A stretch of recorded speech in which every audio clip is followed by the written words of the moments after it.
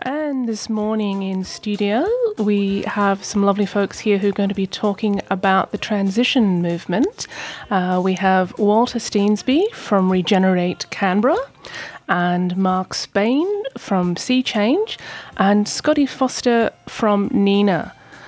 And I'd just like to touch on the transition movement here, being described as a movement of communities coming together to reimagine and rebuild our world. So, gentlemen, if you could tell us a little bit about what the transition movement is and what your role has been in it. Good morning, everybody. The transition movement began in a town in Devon about 20 years ago called Totnes. They recognised there that there were problems with the energy supply, that it wasn't going to be infinite, so to speak, that in fact we were reaching a thing called peak oil.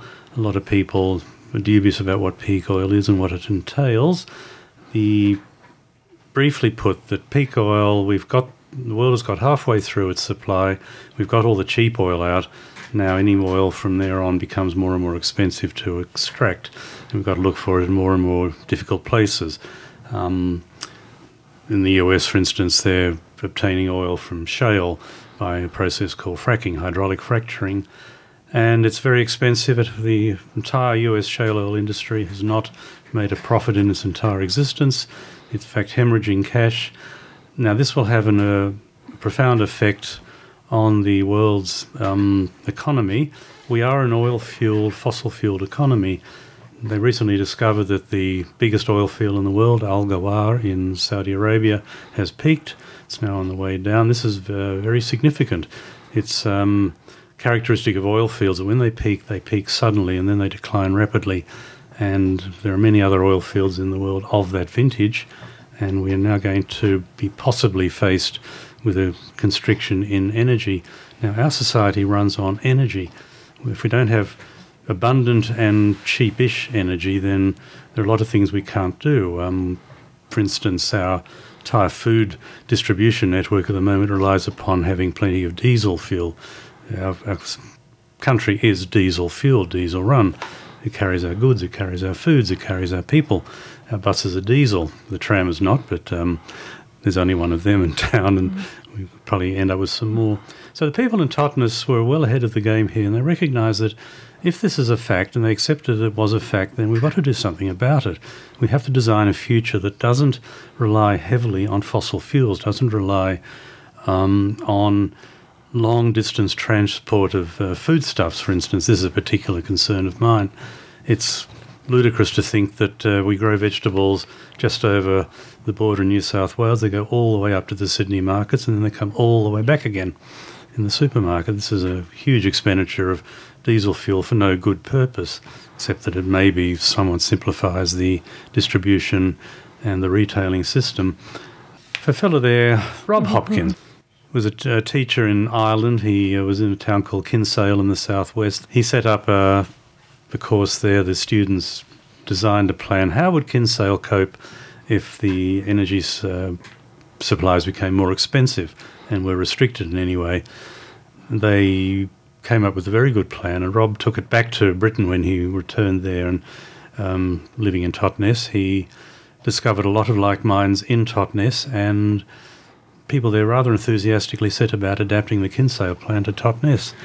And since then, the logic of this has become obvious to people around the world.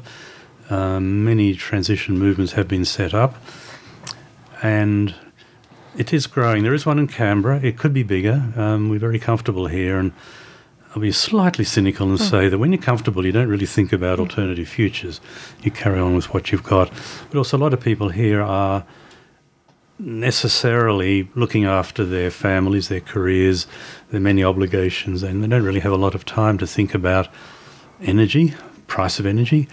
And there's a particularly unfortunate term that has been bandied about, and that's energy descent, which sounds very pessimistic, and in fact we don't need pessimism here. By descent, they simply mean that we descend from having abundant energy at cheap prices to not as much of it and far more expensive. what it could go up to, who knows? So people are far more resilient than we give them credit for. You know, you give them a challenge, and so many people just rise to it so readily. We can easily do that in Canberra. Give them a challenge, and I think they will rise to it. But first, we need them to understand the challenge and to then have a vision of what they can do, and then move on from there. Yeah, so it sounds like it's very much driven, starting off in smaller communities, but wanting to tackle some very, very large problems. So outside of the fuel issue you've mentioned, what are some of the other areas that the transition movement would focus on and develop? Yeah, well, mate, thanks, Walter, for setting the scene with that. Maybe a little bit of the history of the transition movement in Canberra.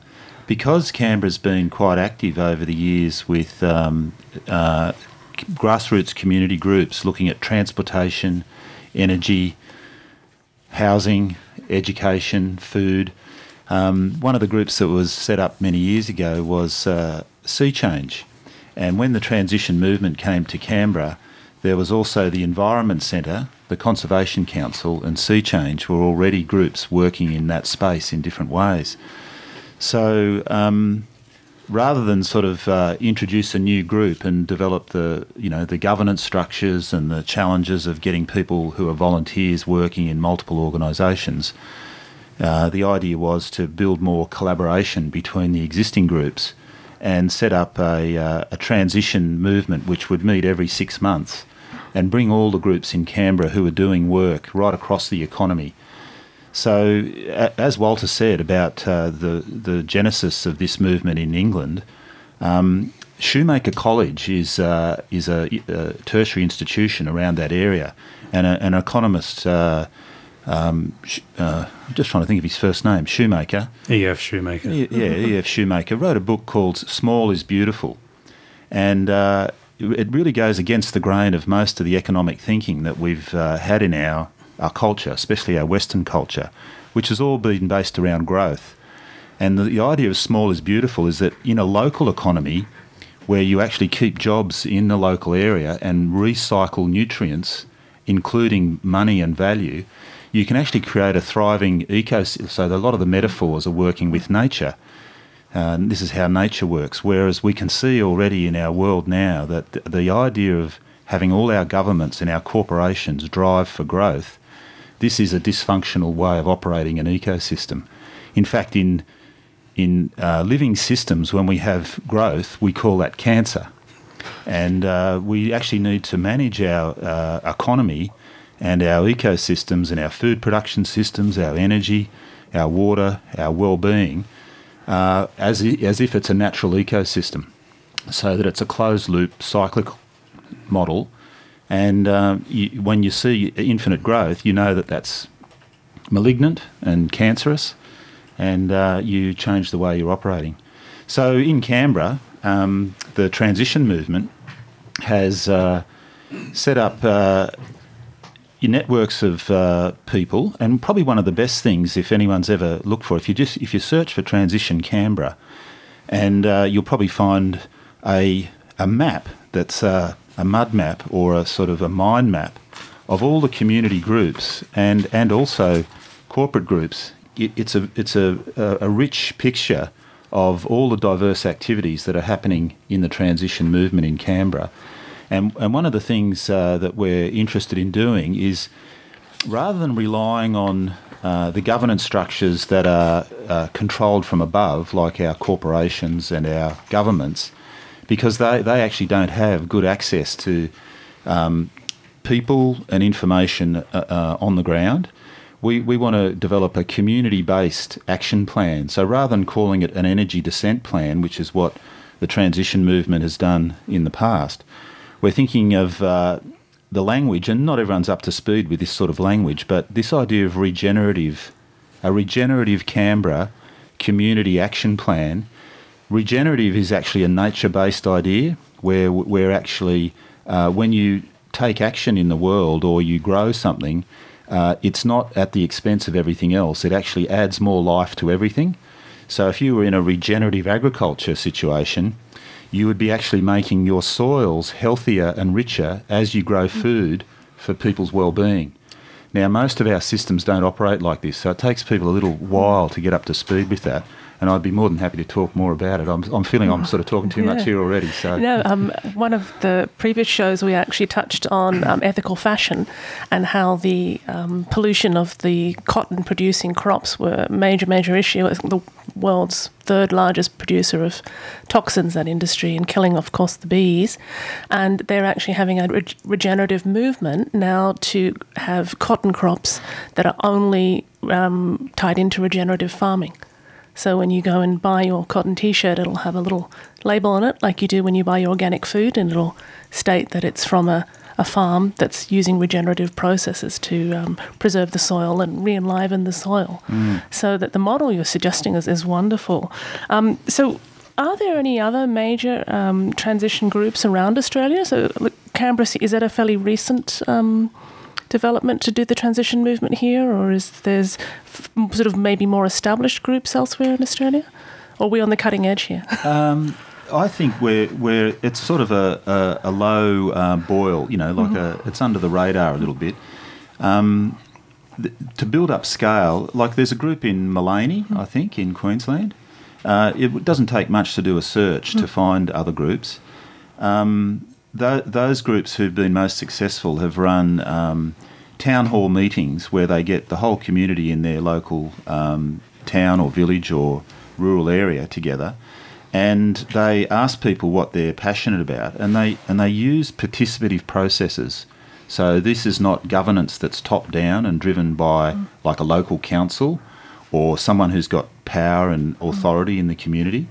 It's very much at a grassroots level where the group processes and ways of people relating to each other are shared around. So some people who are passionate about housing, other people might be passionate about food, others on transport, others on energy, all can come together and get into little pods and work up a plan for their community. And they pull all that together and they come up with a community-owned action plan, which the transition movement has called an energy descent plan in the past.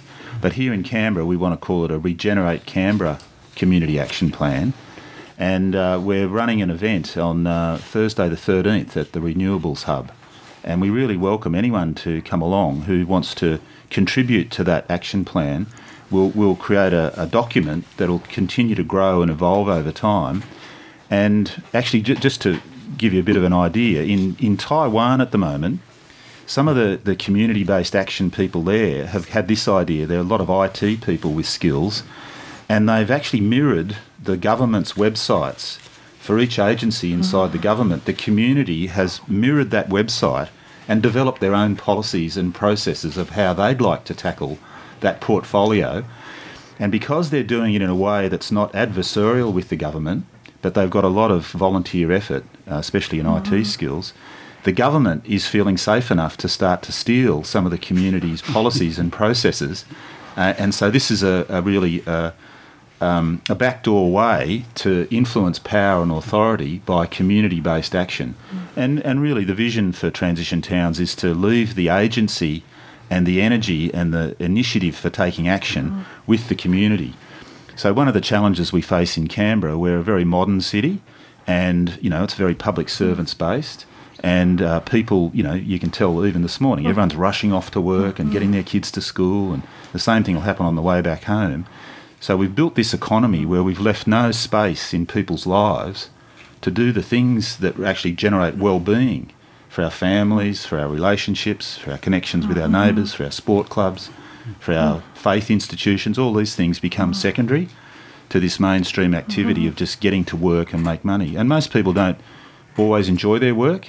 Talk to most people, and work is just a transactional thing to get money, whereas we could design an economy where people did the things that brought them alive, got them passionate and interested, if you had an economy like that, that's transformational. So I'm really excited about the opportunities in that space. And I know the transition movement, which we'll talk about in a little while, it really has a model they like to use, which is envisioning. And I think a term I've heard them use is imagineering.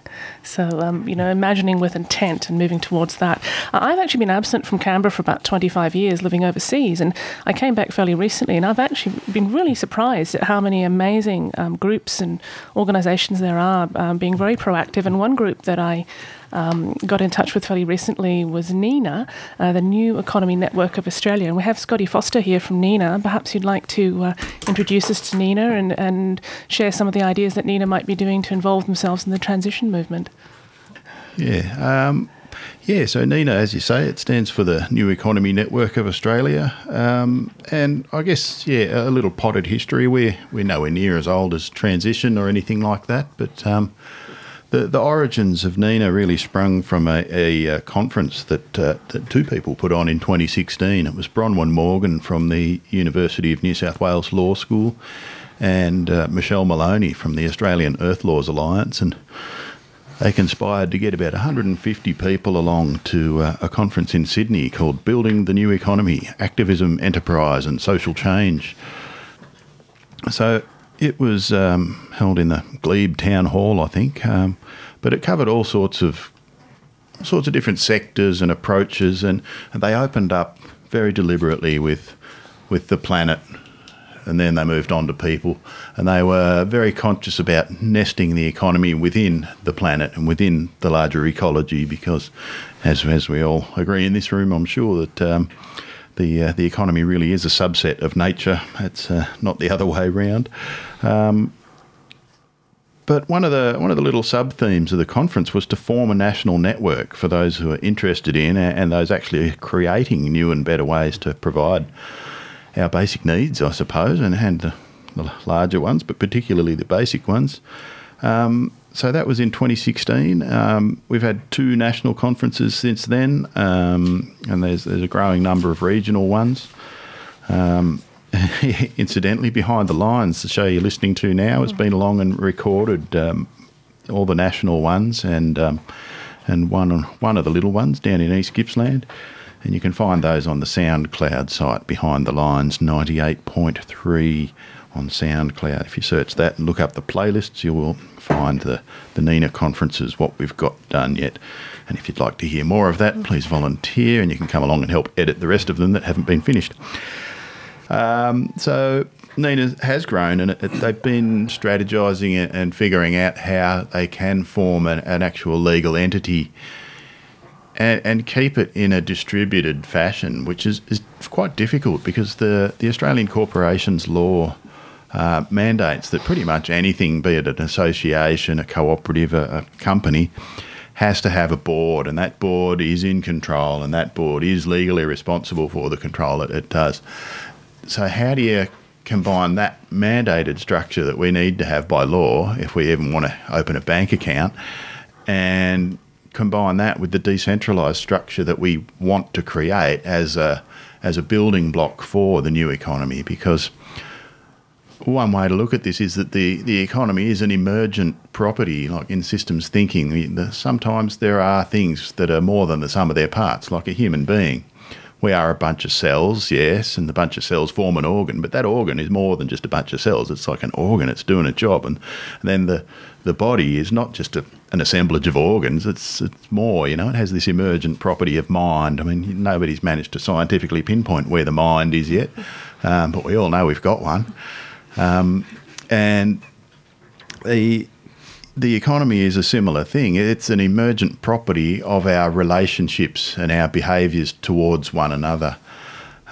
So we figure if we really have to get in on the ground level and try and form a cooperative, regenerative culture within the organisations that we're building. So, and that is totally taking a leaf out of the transition books. You're going to find all sorts of parallels here between transition and NENA. It's quite striking, and I'm really glad you've got us both here together. It's very good. Well, I was looking at all of Nina's models here, and the sectoral hubs sound like the focus is on very, very similar ideas and goals, to create focus on some of the areas that most need attention, but do it from a grassroots level. So what sort of things are Nina Canberra doing in relation to that right now? Well, so Nina Canberra is a geographic hub. So through that deliberative process and taking advice from our members and all of that stuff, we wound up with a concept of hubs. Now, of course, there's the board, which is sort of the hub, the hub that sort of has the responsibility legally. So they're there. But we have 2 elected hubs as well, which are sort of up at the top sort of level, I guess, if you want to frame it that way. There's a strategic planning hub, and members can elect people up to that one, and we'll get to that when we talk about the event we're putting on the 23rd. And the other one is a participatory budgeting group, so that when membership monies do come in, and we get a few more members, because we've only actually formally been around since January, when we get a bit more money coming in, it'll be up to the members to decide how that's spent. And that's another form of economic democracy, I suppose. So the hubs, yes, there are 2 types of hubs underneath that, which are the local hubs, which are called geographic hubs. So far we've got Adelaide, Brisbane, Canberra, East Gippsland, Melbourne, Newcastle and Central New South Wales, and the Hunter, North Queensland and Perth, who are all active hubs. And sort of within and beside the geographic hubs, there are sectoral hubs. Now, you can imagine how many sectors make up this here society. It's a pretty complex thing we do here as humans, and so far, I'm going to take a deep breath here. There's arts and culture, cities and urban communities, cooperatives, democracy and government, ecological economics, education, energy, faith groups, First Nations, economics, food, health, housing, inner dimensions and healthy cultures, law reform and legal services, localisation, money and local currencies, research, rural and regional economies and technology. But there's many more that we could add to that. And go to the NINA website, neweconomy.org.au, to get a more legible sort of list of those things.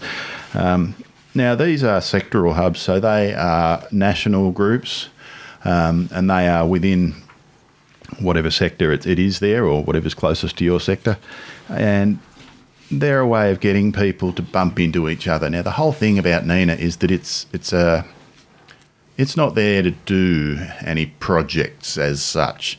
It's there to take all the people around Australia who are doing cool things, who are thinking about cool things, who are just interested in it. And it's to get them to bump into each other.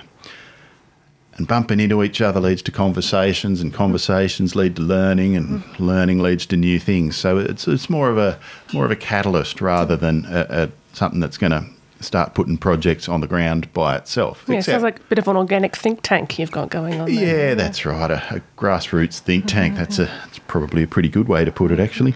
So all of these sectoral hubs are about that. Now, what the NINA strategic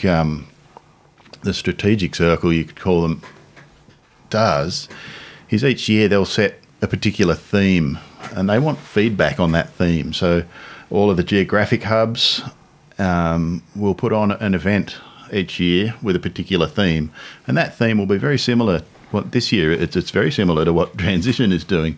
So the theme is what should our economy look like in 2030? And the idea, again, very similar to this envisioning idea, is that we imagineer, I guess, ahead in time and see what the ideal situation would be, or at least the most practical situation. But, who was it? I think it was, can't remember. It was some famous bloke said a map without utopia on it isn't worth having. So, why not go for gold? So you have a think about what you really want, and then you can reverse engineer that back to the present and figure out what steps you actually need to start taking to get yourself there. What I really loved about the idea of envisioning and imagineering was that it was focusing on what you want to create rather than what you don't want to experience.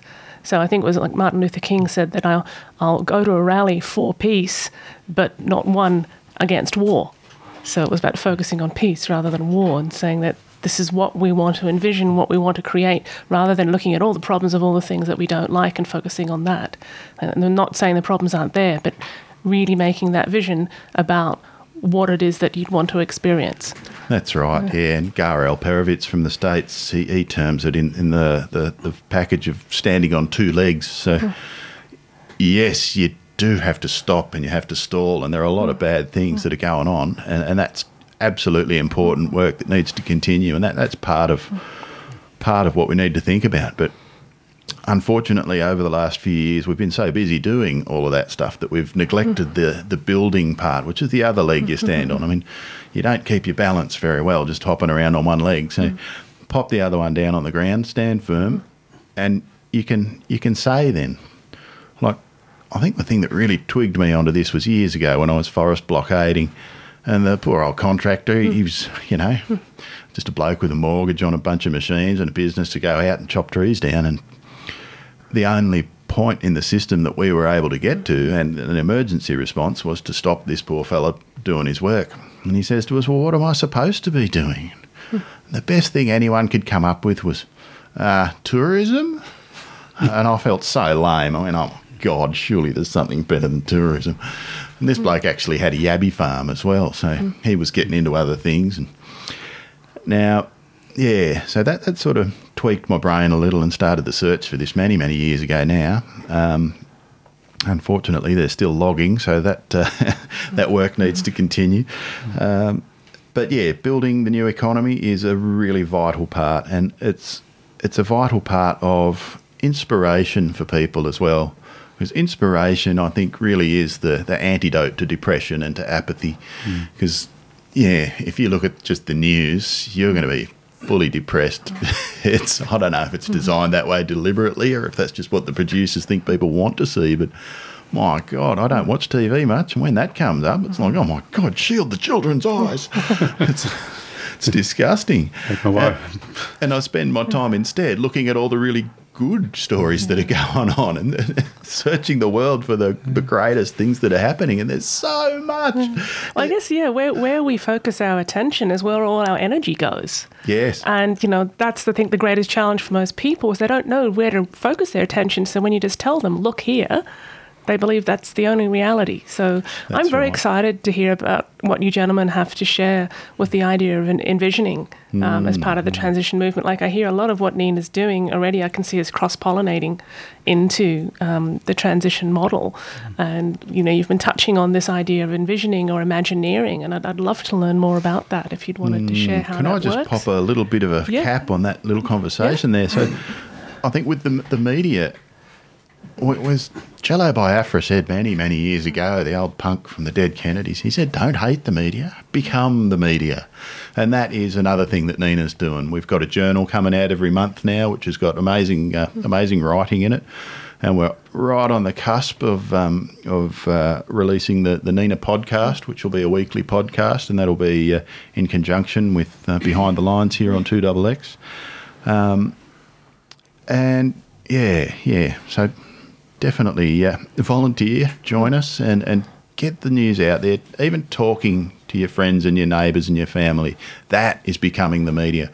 Getting a poster, putting it up somewhere. Just write a poster. Look at the school strike posters and just write one of those out and put it up somewhere, Well, not in a spot that's illegal, but, just somewhere. Where you can be seen doing it. I'll put in a plug here for our transition meeting on the 13th of June. Remember that, folks. We need people to attend. We've got people coming to the meeting already. Again, this will be very much along the Nina lines, where we have a number of themes. We've got a few extra ones that you don't have, like waste and recycling. One of our visions there, for instance, is that no waste materials will leave the ACT. Whatever comes in gets dealt with right here. Beautiful. But particularly we want younger people. It's all very well having retirees and I'll put in a plug for older people. We retirees run the show. We do the awful lot of volunteering around the place. We keep the grandchildren in line, and we provide all sorts of volunteer services. But seriously, young people, it's your future, and we have to look after that and be the best custodians possible. And I do like the Aboriginal attitude towards the land, in fact, everything else, that it's not for them, it's for your next generation and the one after that. We have a long-term future. But we do need inspiration. I'm an ex-town planner, and one of the famous people in the town planning movement was a fellow called Daniel Burnham. He was an American architect. He planned the World's Columbian Exposition in Chicago in 1893. It was a great success. But he said famously, make no little plans. They have no magic to stir the blood, and probably themselves will not be realised. Make big plans. Aim high and hope and work, remembering that a noble, logical diagram once recorded will never die. But long after we are gone, it'll be a living thing asserting itself with ever-growing insistency. Remember that our children and grandchildren are going to do things that would stagger us. So let your watchword be order and your beacon beauty. Think big. Now, it's all very well thinking big, yes. We've got to start at the bottom somewhere and work up, but this is precisely what we're doing. I like Nina's approach that you establish the hubs. You can get a little bit too reductionist if we're not careful into these various subcategories, and everything overlaps. Economics is a bit like your back. If you injure your back, you'll discover it's connected to everything else and in more ways than one. Well, so is economics, but it's a false sort of economics that's driving our governments at the moment. One of my great gurus out there is a fellow called Steve Keen. He was an economist, professor of economics and finance at the University of Western Sydney until the UWS decided it didn't need an economics faculty anymore and got rid of it. So Steve went to London. He's now at Kingston University. He was notable because he was one of the few economists who predicted the 2008 global financial crisis. And he's predicting another one, and he's not alone in this. So there are many voices out there saying that the global economy is not well, it's not happy, it is wobbling. A poor old new Liberal government has to face a possible economic downturn, severe economic downturn if Steve's right and the others are right. And we need to be prepared for that. So we'll have to be there able to offer some guidance, some hope to people if things get bad. Now, we've not been tested in this country in a long time in dire economic circumstances. I'm old enough to remember the credit squeeze back in the 60s and the unhappiness that caused, and various other problems. Whitlam and Keating and Rudd all had the unfortunate happenstance of being in government when the global economy made them look bad. It wasn't necessarily their fault. That's one view anyway. You can disagree if you want. But to change the story, we also need to change a lot of the basic economic thinking. And it is economics, I'm afraid, that is driving our governments and our societies now. And it's a wrong economics, Steve Keen would say, and I agree with him. I'm no economist. I find that economics is a subject that cures insomnia. Nonetheless, I have to try and plough my way through it. Now, as I mentioned earlier, food transport, it's economically stupid, I think, to send it far away or even up to Brisbane and then back down in order to sell it here. But we need a new paradigm. So that's what these sessions are designed to encourage, as people come together, they talk about what's going on. We offer them just thinking points along the lines of ecological economics. It's a very important one to admit that the economy is a subsidiary of the environment. It's not the other way around. And that economies need energy, not something to buy and sell, which is the attitude, but energy empowers an economy. No energy, no economy. No economy, well, what do we eat and sleep and live in?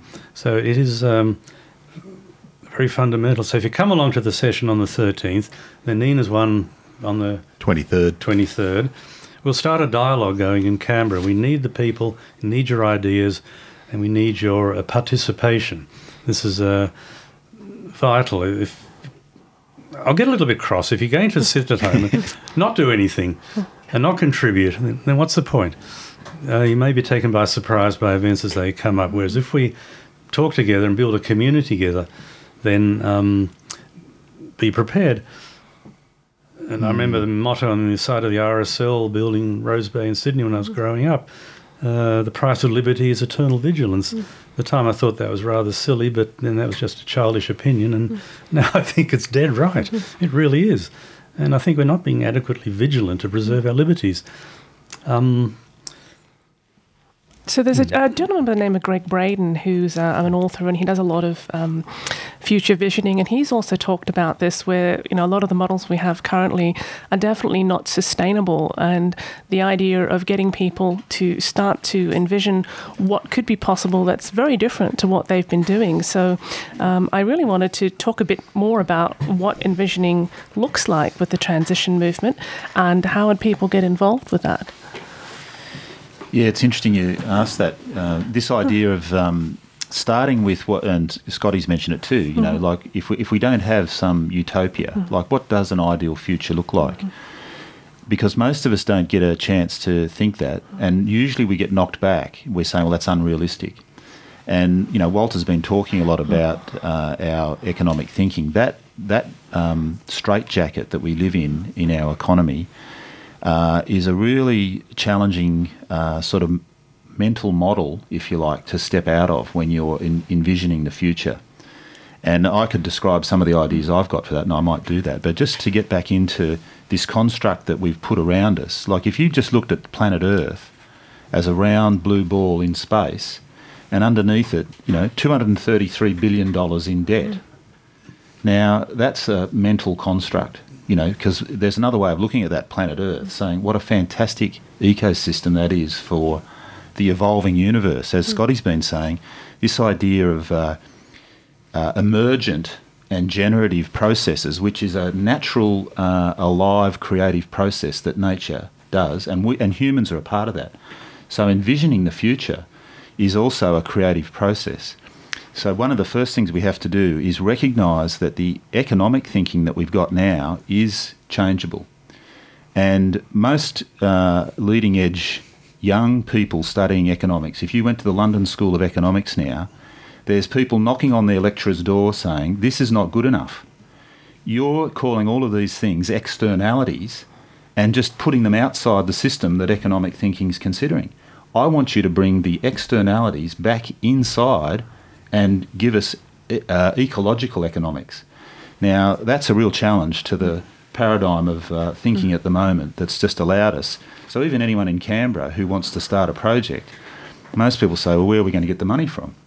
And so, we go to government or go to philanthropist or whatever. It's always scarce. So this idea of scarcity is actually, and fear, and we've just had an election that's been driven around fear, and it drives, our brains are really triggered by this fear response.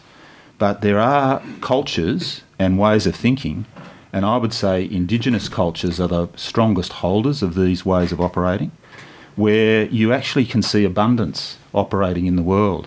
And abundance actually comes out of a mindset of being grateful for what you've got.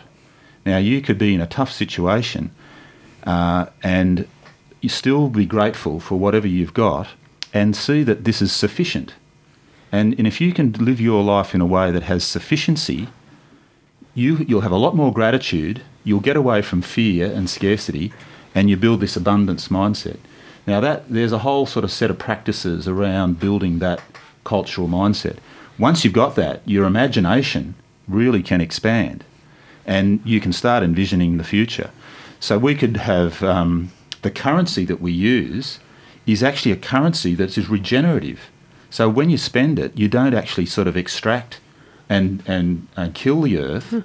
You're actually regenerating and regrowing it. Now, that's a really radical idea, but it doesn't take much for our best thinkers to shift into that way of thinking and build a currency and exchange of value with each other, where when we spend our money, we're actually building well-being for everybody else. One of the really exciting things that's happening in the world at the moment is Bhutan, who's established, it's only a small country in the Himalayas, a Buddhist country, but they've set up gross national happiness as a sort of a measure of how their economy and their country wants to work.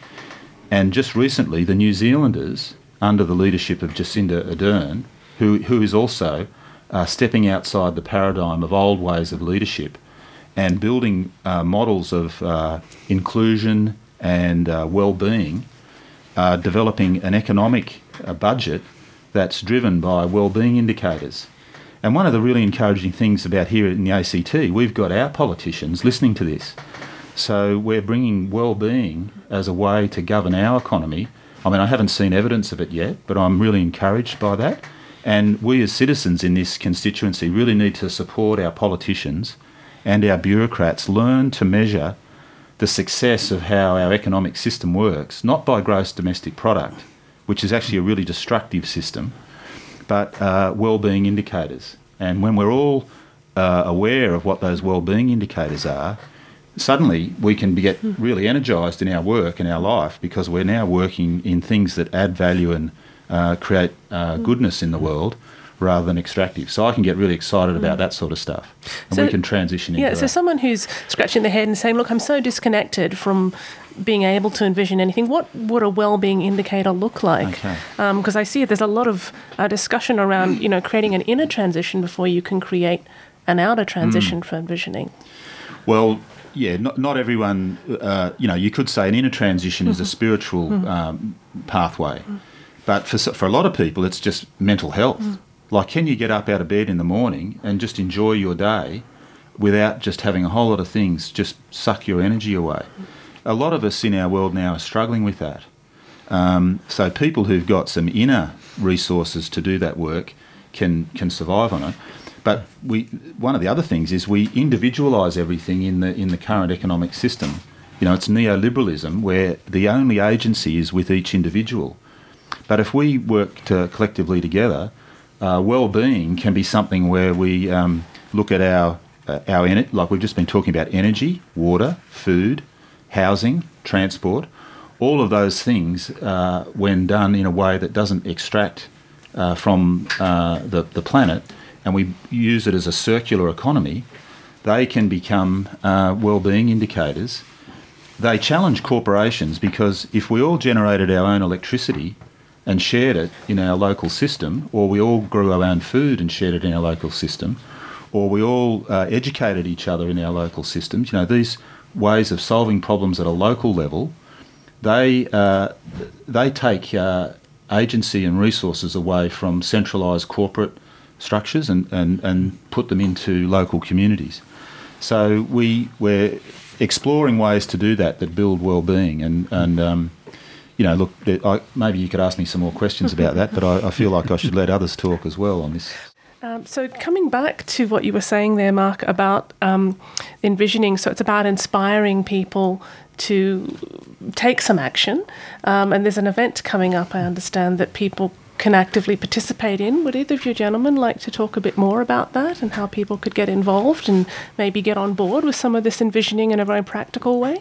Certainly. It's, as I said, it's at the Renewables Hub in Moore Street. It's on the 13th. If you go to the internet, your favourite search engine, type in Canberra Transition Regenerate, it'll lead you to the Eventbrite site, and you'll see more detail there, more information, time, and you can book. And it'll be discussion. The idea is that we gather people and then we just simply listen to them. It's sort of an immense kitchen table conversation. The bigger we can make it, the the better. It's a planning and a scoping activity. We want to develop a community action plan for Canberra. Now, as Mark said earlier, the politicians, some of them at least, are definitely on side with this. I was at a meeting some time ago and Shane Rattenbury was there, and I asked him, Shane, what do you need from the people? And he said, look, if I'm to do things, I need your support. There's very difficult for them to act on their own, and most significant changes in this country have come about through the people, not through Parliament. 8-hour day, that was a popular movement, and Aboriginal recognition that they even existed, they were people, came from the people, and so on. So if we, the people, can develop a plan, a coherent plan, then we can have something to present to our politicians. We support them. And a lot of them are on side. They really are. They do care about Canberra. I'm very pleased with a lot of them. And our children and our young adults are vividly aware of the problems ahead of us. Why do you think the school strike? So it'll be, we've run sessions like this before. You come, we break up into discussion groups. You can cluster around a thematic heading if you want, transport if you want, or housing. Housing is a very difficult one. The groups then will have a scribe, ideas will come out, and then we'll collect them together at the end. Now, this should be just the first of several meetings. You don't develop an action plan overnight or in one meeting, so it's a process. And that's one thing I want to emphasise with this sort of work, that it's not an event-driven thing, it's a process-driven thing. A process takes time. You've got to work through it and stage by stage. Nina's noticing this as well with their set of meetings, and we've got to work together. So this requires effort. And a lot of people quite happy to come once, but we need people to come more than once. I'd like to put out a plug too for diversity in agriculture, but also it seems to work in every area of life. It's diversity that matters, not a monoculture. Let's make an agricultural analogy. Monocultures largely destroy an ecosystem. You get one sort of grass, one sort of cow, and one sort of output, whereas a regenerative system has large numbers of species within it, large number of animals, of types, plant types, and the soil biota are key to keeping it going. Now, all of the interesting things happen at the boundaries, at the joints, at the interfaces, at the cracks. It's not that you want all the people to be thinking all the same thing all the time. That is deadening, and that's what really neoliberalism has done to us. It's atomised us. You can have anything you want as long as you pay for your own resources. You cannot expect any public help. And yet that's not the Australian way. Look, get the latest quarterly essay, free plug, Australia Fair, Listening to the Nation by Rebecca Huntley. Rebecca is one of Australia's leading social researchers. I found this edition extremely valuable in describing what the people think, how the nation is set up. One of the great Australian characteristics is that we want a fair go. We want justice, we want equity, and we expect our governments to deliver it to us. So if we then can make a case that the government, is not delivering, and then we can do that through these meetings, and have a united voice. Sooner or later we've got to be united. Sooner or later there has to be unity and diversity. Some of the headings, let me give me one or two ideas of the sort of envisaging that I've had. And I've gone through Nina's list and I've extended the headings with some of my own. One very interesting thing is in democracy and governance, how we governed. How about proposal for sortition for our parliament? Sortition is roughly the equivalent in politics of what jury service is elsewhere. The people are chosen randomly from by the citizenry to go and sit on a jury. Well, why don't we extend that to Parliament? Would that be a novel idea? How about... well, I'd rather have my neighbour up there making decisions than I would these politicians. Exactly. They're nuts. Well, and it was used in ancient Athens, and for how long it lasted there, I don't know. But now you could get a whole lot of rat bags. It could be the luck of the draw, but overall I think not. Juries aren't notorious for being rat bags, so how about Parliament? That's one big think. Already got a pack of rat bags anyway. Well, I think right now in 10 Downing Street in London, they're actually putting forward that Larry the cat, who lives there, would make a better job of things. Yeah, look, I mean, that's one of these great groups in Canberra that is doing all of this stuff already and would probably fit in well with both of our groups, is the Canberra Alliance for Participatory Democracy. And they've... we'll have a podcast out with them shortly. We had Nina holds monthly meetings in Canberra. They're put on in tandem with a group called Cooperatives, Commons and Communities Canberra, or Co-Canberra.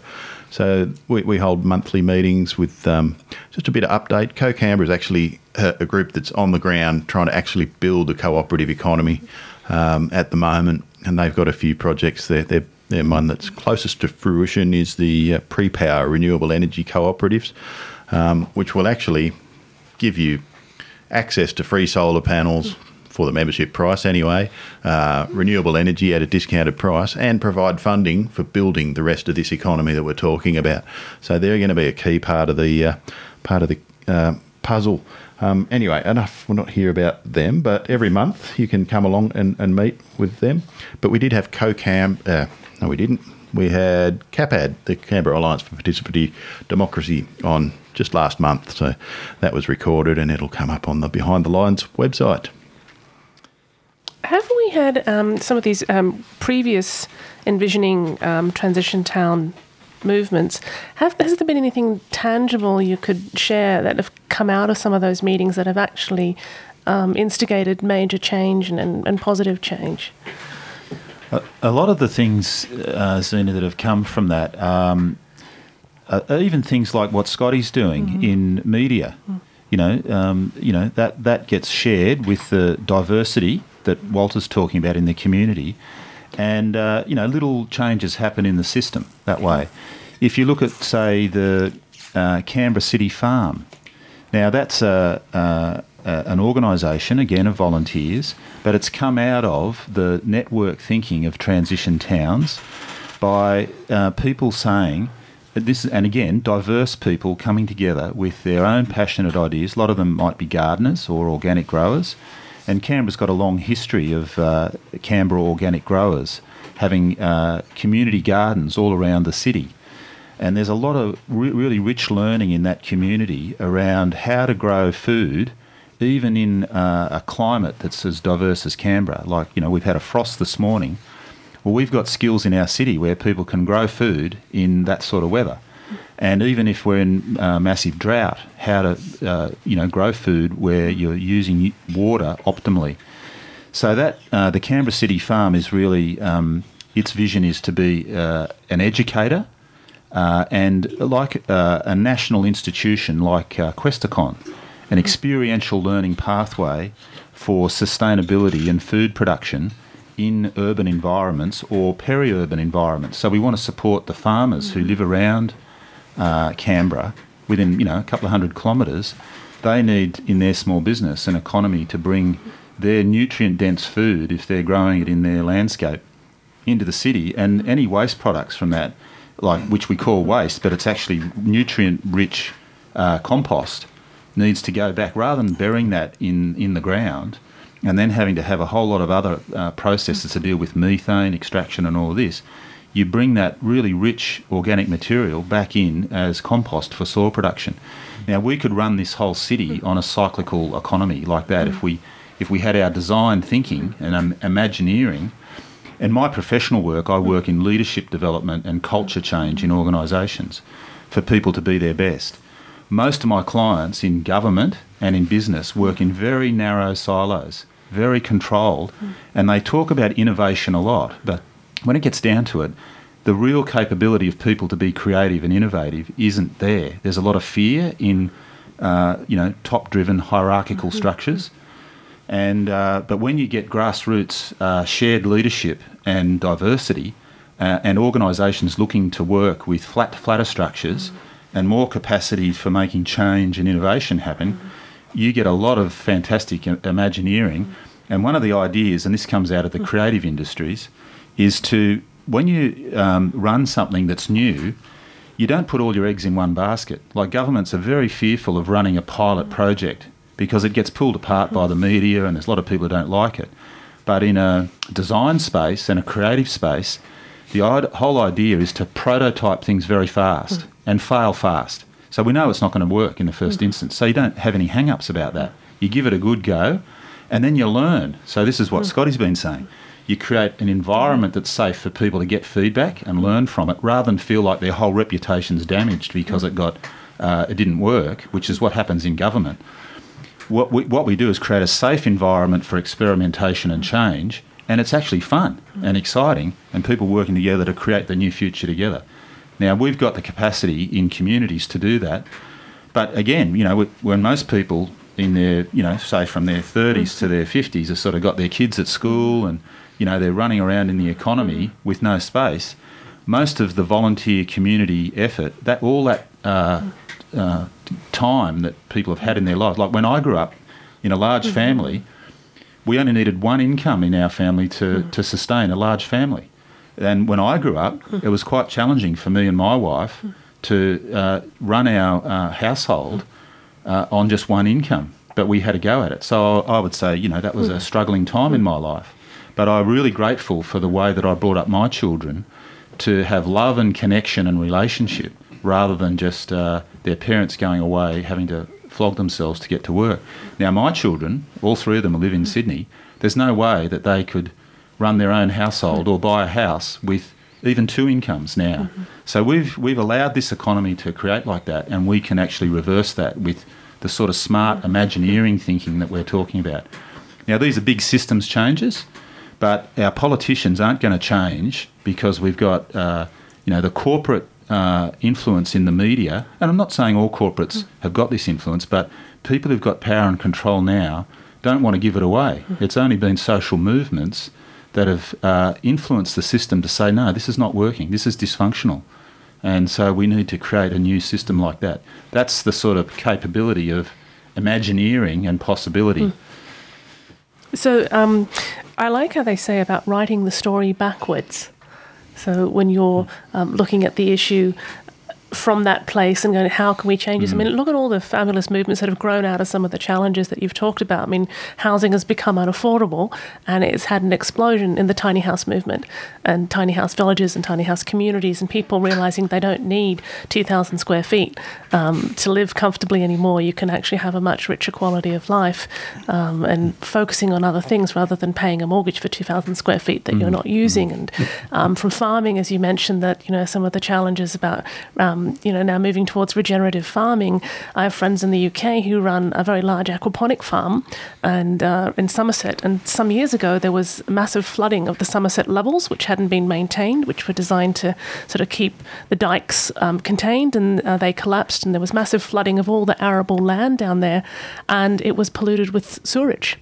And they were the only farm in the area that could still keep growing and selling because they were using the aquaponic model, which is not growing in the ground. It's having the beds raised in sort of a volcanic pebble or stone and using a closed circuit system with fish. So again, all these ideas were inspiring people, and many of the people that got involved in these movements just were desperate for something to give them an idea, to envision. So if anyone else would like to share some thoughts around that. Sure. Yeah, look, I mean, I think with the whole Imagineering thing, it's really essential that we put the economy in its proper context. Now, we're stuck in these bodies, right? Whether you're Christian, whether you're atheist, whether you're, I don't know, breatharian, whatever you want, you're in your body, you're stuck in there, it's got certain needs, and there's only one place that you can get that, and that's out of nature. Now, you can do that via an economy, or you can plant the seed and grow it yourself. Now, what is the economy really? What is it?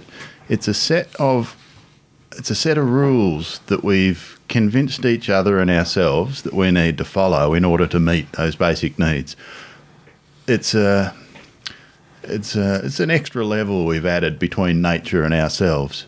And, it does amazing things. I mean, throwing people up to the moon and air travel. I mean, you can't take one of those bloody things. It's, 100 tons or something. That can't fly, but there it is, going over your head. Miraculous things have happened, and we want to keep as much of that as we can, but we can't neglect that first bit where we really need it to survive. And the point I really want to make is that it's imaginary. This set of rules that we've made, we've come up with it out of thin air, If you go into space, you can't see the economy, looking back at Earth. And it's not there. It's a thing that's held in our imagination, and it's in our collective consciousness, and that is also the solution. It is the problem, and it is the solution. If we can change our collective consciousness through amplifying the good things that are going on, through pointing out why the bad things are bad, that's a good start, I guess. But we're going to need to get the arts involved and storytellers through TV and film and all sorts of things. Which is basically everyone that got their funding cut. Yeah, that's good. Yeah, yep. Maybe we need a cooperative of broke artists or something. Yeah. In fact, the arts are very important. They help us to imagine in their own right. It's a way of expressing the inexpressible. If you want to produce new ways of thinking, well, you have to go to the arts. The poetry and the bards and the minstrels and the like, and they take us out of ourselves, particularly music. Some of the great symphonies or an inspired jazz band, that gets your mind in a different place. But one thing that I think a big change we should envisage is that we really need to end this litigation mentality. We've got fear of failure, fear of damage, fear of something happening to us, and that it's never my fault, it's always somebody else's fault. When I grew up, when I were a lad, it was taken for granted that you had a certain responsibility on yourself, not to be stupid, and not to walk into trees, and not to injure yourself, or if you did fall off a fence, well, that was your problem. You shouldn't have been on the fence in the first place, or it goes on. And now we've got to the stage where anything happens, it's always somebody else's fault, and then you get ambulance chasing lawyers, and it's poisoned, I think, the environment. It's made it very difficult to experiment in any area at all. What happens if I fail? Who's going to sue me? Who's going to come after me for money? And then this seems to segue into another aspect, which is that we really need to stop punishing the poor and the disadvantaged. If you're poor because you're inferior, or you just can't hack it, you're dispensable. And this again flows through into housing, where if you're homeless, it's your own fault, and we're not going to help you with housing until you've reformed yourself. Whereas they're finding in other parts of the world that if you help the homeless with housing first, put them into something, then they can start the process of reforming their lives and getting in control of themselves. So that is a reversal of how we think. And how we get this through, I really don't know. Yet I'm noticing encouraging signs around town. Just a little thing. I live in Scullin, and people have become tired of the moribund Scullin shops, and so a group recently opened up a shop there, took a lease on the front of Ahmed's Bakery, and it's now the Scullin Trader, and there are volunteers manning it. We don't have enough volunteers for every day of the week. Hint, hint out there, anybody in Scullin want to volunteer? But people are getting tired of being atomised, getting tired of having to go to the major shops. So this is another inversion of thinking, relocalisation. So instead of looking for the corporations to do it for us, we expect government to do it for us, but we need to support them. We have to drive the agenda. And this is a total inversion of thinking. I refer you back to that quarterly essay. Australians are far more concerned about equity, justice, and a fair go than we think. The media are telling us the wrong story. We need to produce a new story. I think it was Lynn McTaggart that said she did a lot of research on the human condition, and she was saying that human beings are actually wired to care and to share and to be fair. That's intrinsically our nature, and we've been conditioned out of it by a lot of the things that you've talked about. So with this event that's coming up and with the results that'll be generated, how are those results implemented? Like, what's the next stage after having these discussions and envisionings? Well, a lot of people feel, just sitting around talking is a bit draining. So everything needs to be a party and a creative process. So if you're involved in any change, you look at the way the best young people are running change projects at the moment, like Extinction Rebellion, the Australian Youth Climate Coalition, Striking for Schools. Kids want to see life and energy coming about. Like, there's a lot of mental health issues with young people across Australia, and especially in rural communities. And when you haven't got meaning and purpose in your life, you start to go backwards. So, as adults, we need to, one of our first responsibilities is to create a thriving environment for the next generations. And I think that's being challenged at the moment by this rigid thinking that Scotty's talking about. We've allowed this sort of structure, which really, if you understand how that game is rigged, and not everyone wants to explore that, but it's definitely set up to just channel resources and money and power to a certain group of people. And it's not our politicians, it's even behind that. So our politicians play in that space to get their access to that. But we can change that game.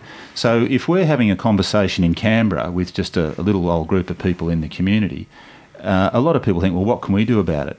So one of the things is to create agency for people to be able to take action in their own space. Now, when we've run kitchen table conversations in Canberra in the past, and that's a respectful way for people to listen to each other, not a place where you challenge each other's views, because, you know, there's heaps of ways we can all fight and disagree with each other, but there's so much we do have in common.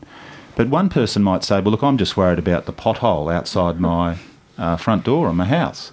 And the next door neighbour doesn't worry about that at all. They're worried about climate change.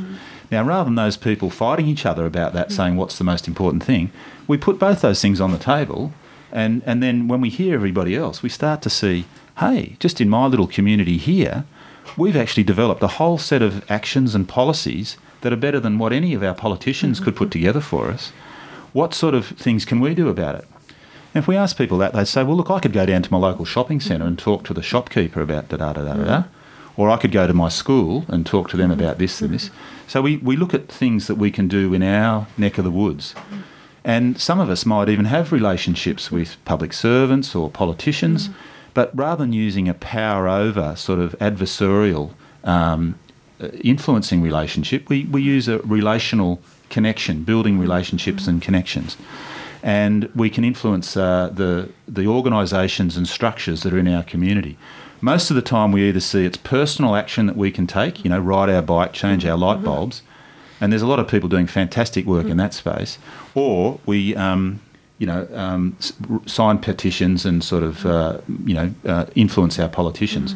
But the other space that we can work in is working with our family and local groups close to us, and then probably this is the most powerful area that we can make change happen in our local communities, is look at the organisations and institutions that we have relationships with, and how can we work with that. So what this action plan will do is help people focus on the areas where they can take responsibility and have fun doing things and have agency in doing it. So they don't have to implore someone else to do something. People can take control of it themselves and work with the diversity of people. Now, that takes a little bit of a while to set up because most of us don't work in institutions that operate like that. And and we're flat out in our lives all the time. So we've succumbed to this structure that keeps driving it. So the people who are committed to it, and there's some fantastic people in this city. When you meet the people who've actually, just take one day off a week in their work, so they've gone to 4 days a week working in the public servants. These are highly skilled professional people, and they say, no, for my life to have meaning and purpose, I'm going to devote 1 day of my life to the things that are really important in the world. Now, when you meet people like that and you're working with people like that, hey, it's good fun. Fantastic stuff. Yeah, look, and I reckon as soon as we do get a good team together, you're spot on there, Mark. You so are. It's really exciting. You're making change. You're out there doing stuff in the world. And we can save the world and we can have an excellent party doing it. There's no reason this has got to be, it's hard work that we've got to do and get out there and change things. It's really difficult. No. We can have a barbecue and talk around that. And as long as there's someone writing down what we're yarning about, that's a meeting. Away you go, and we can make the planet great again, eh? Yes. And it sounds like you really want to generate a good cross-section of people coming to these events. And have you got any suggestions about how we can encourage that? Because I noticed in just a little bit of volunteering I'm seeing the same faces over and over again at the events that are, sort of motivated and involved and interested and engaged. I just want to answer your previous question before because I forgot to answer that. I get to be tangential at times. But how is the event of Nina going to sort of result in anything actual? So the local hubs, one of the functions with the I said before that the strategic hubs set a theme every year, but I didn't finish that thought. So what the function of this event will be is to gather ideas, thoughts and things from our local community, and other communities around Australia will be doing the same thing. This feedback's going to be fed up to the strategic hub, who's going to sort of collate it into something that's not 30 dot points that are all the same idea, and sort of condense it into good something that's a bit more usable, and feed it straight back down to all of the members around Australia. So in this way, it's a real amplification of locals. So I can have an idea sitting here in Canberra, and through this process, it gets spread nationally so that it can then enter the imagination of other people, and it might form a little, maybe tooth in a cog of some machine that somebody's building in their mind and come out as a better thing. So that's one way, and I guess the local hubs are also sort of, you can form an education group, or you could form a housing group or something like that in there, and things like Co-Canberra, which are allied. I'm sure there's other groups like that around the country, and they're going to be sucking all of these ideas in and forming them. And again, that's the sort of thing that Transition's done. How can we work together? We can look at the Transition Coggle Map, which is a brilliant piece of resource out there. We can see we've got the City Farm, we've got the Southern Harvest, we've got Farmers Market, there's a community-owned farming enterprise that Co-Canberra's putting on. We can get all these people together. We can have a food meeting, and the Transition can put it on, or Nina can put it on. It doesn't really matter. We'll just let each other know. We know we're all in the same network doing the same stuff, and we support each other. We go along to each other's events, and that's certainly, I'll be down at the Transition event, and yeah. So once all this will follow up on the 23rd. Once all this great feedback comes in, how do decisions get made and implemented with the feedback? So where does it go from there? So people that maybe come to this event and then they're not able to continue on with a group, but they'd like to know how the information gets used. Well, I guess you can join Nina. It's only $30 to become a member for an individual, or I think it's $80 to start with for an organisation. So it's quite accessible, and you get then access to all of these different hubs, and you can just go along to your locals meeting without even being a member. That's fine. No one's going to mind about that. But yeah, there'll be records and things. Now, remember, we're really in the very early stages. So, you might look up a lot of these hubs on the website today and it'll say coming soon. But it is coming soon. That website's been slowly, incrementally getting better.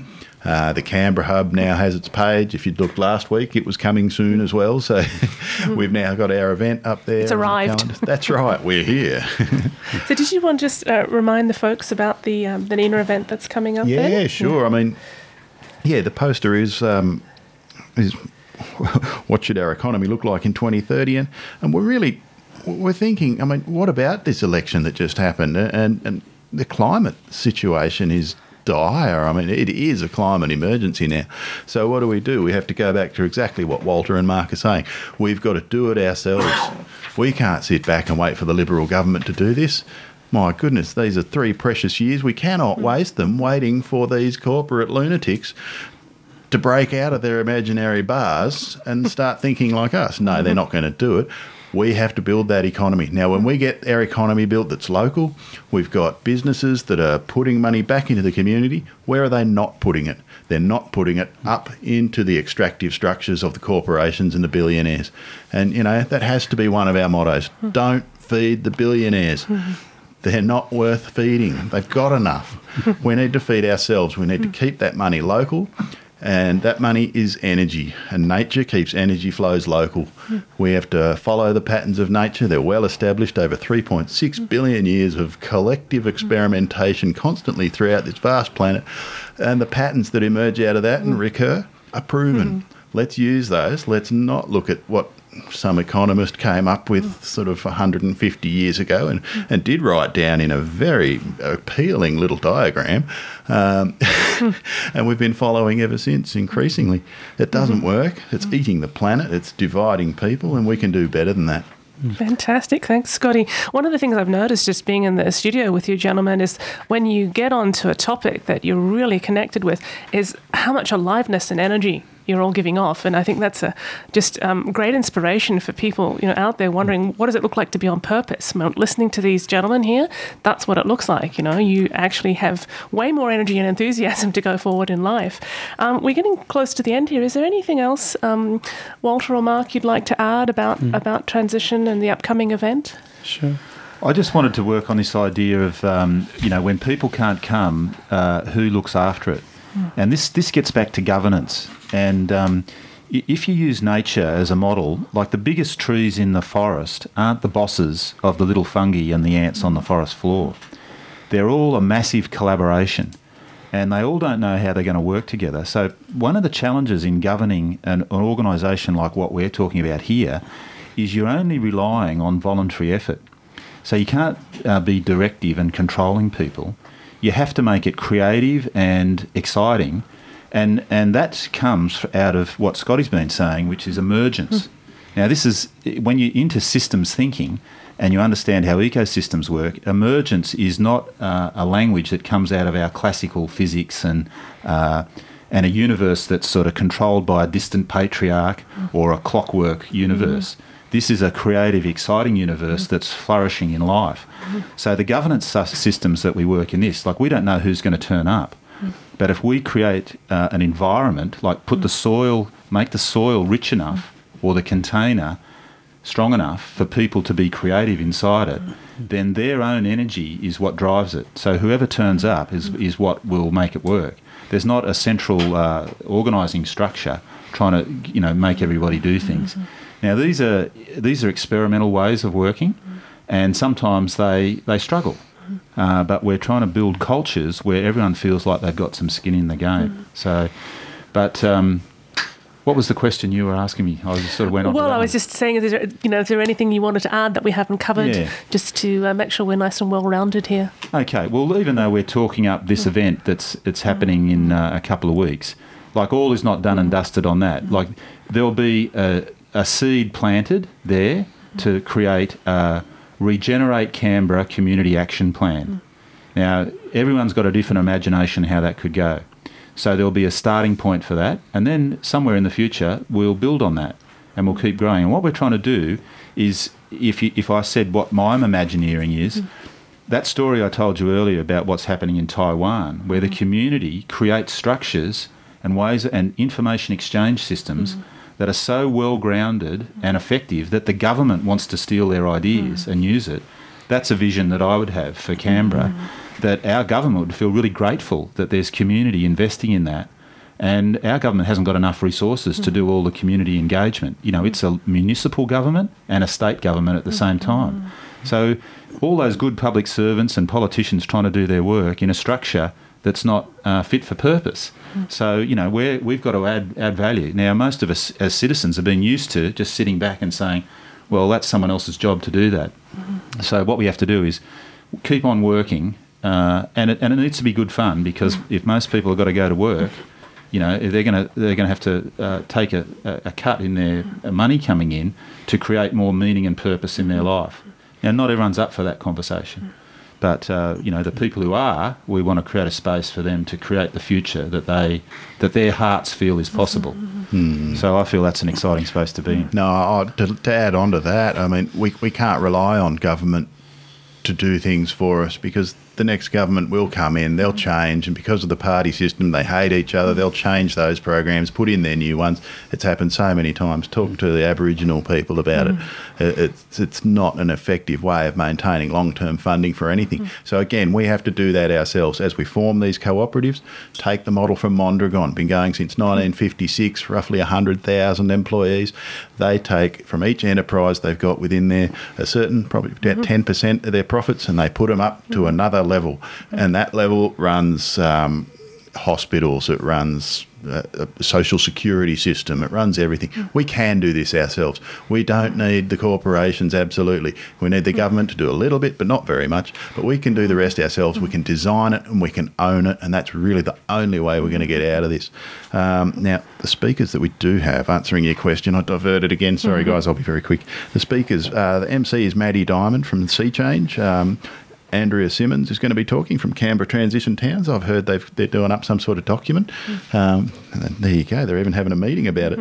Jeff Davies, who's an author, scientist and economics critic, and hopefully he'll be talking about this systems thinking. He's amazing. Matilda Webb is from the School Strike for Climate. We've got the youth coming in. Some bloke called Scotty Foster from Co-Canberra. And, of course, the most important person who's going to be talking there is you. So get along. And have a say. It doesn't matter. There are no stupid questions. There are no stupid ideas. Bring them along. Let them fly. Okay, that'll be at the Canberra Food Co-op 3 Kingsley Street, Canberra, on Sunday the 23rd from 4 till 8:30.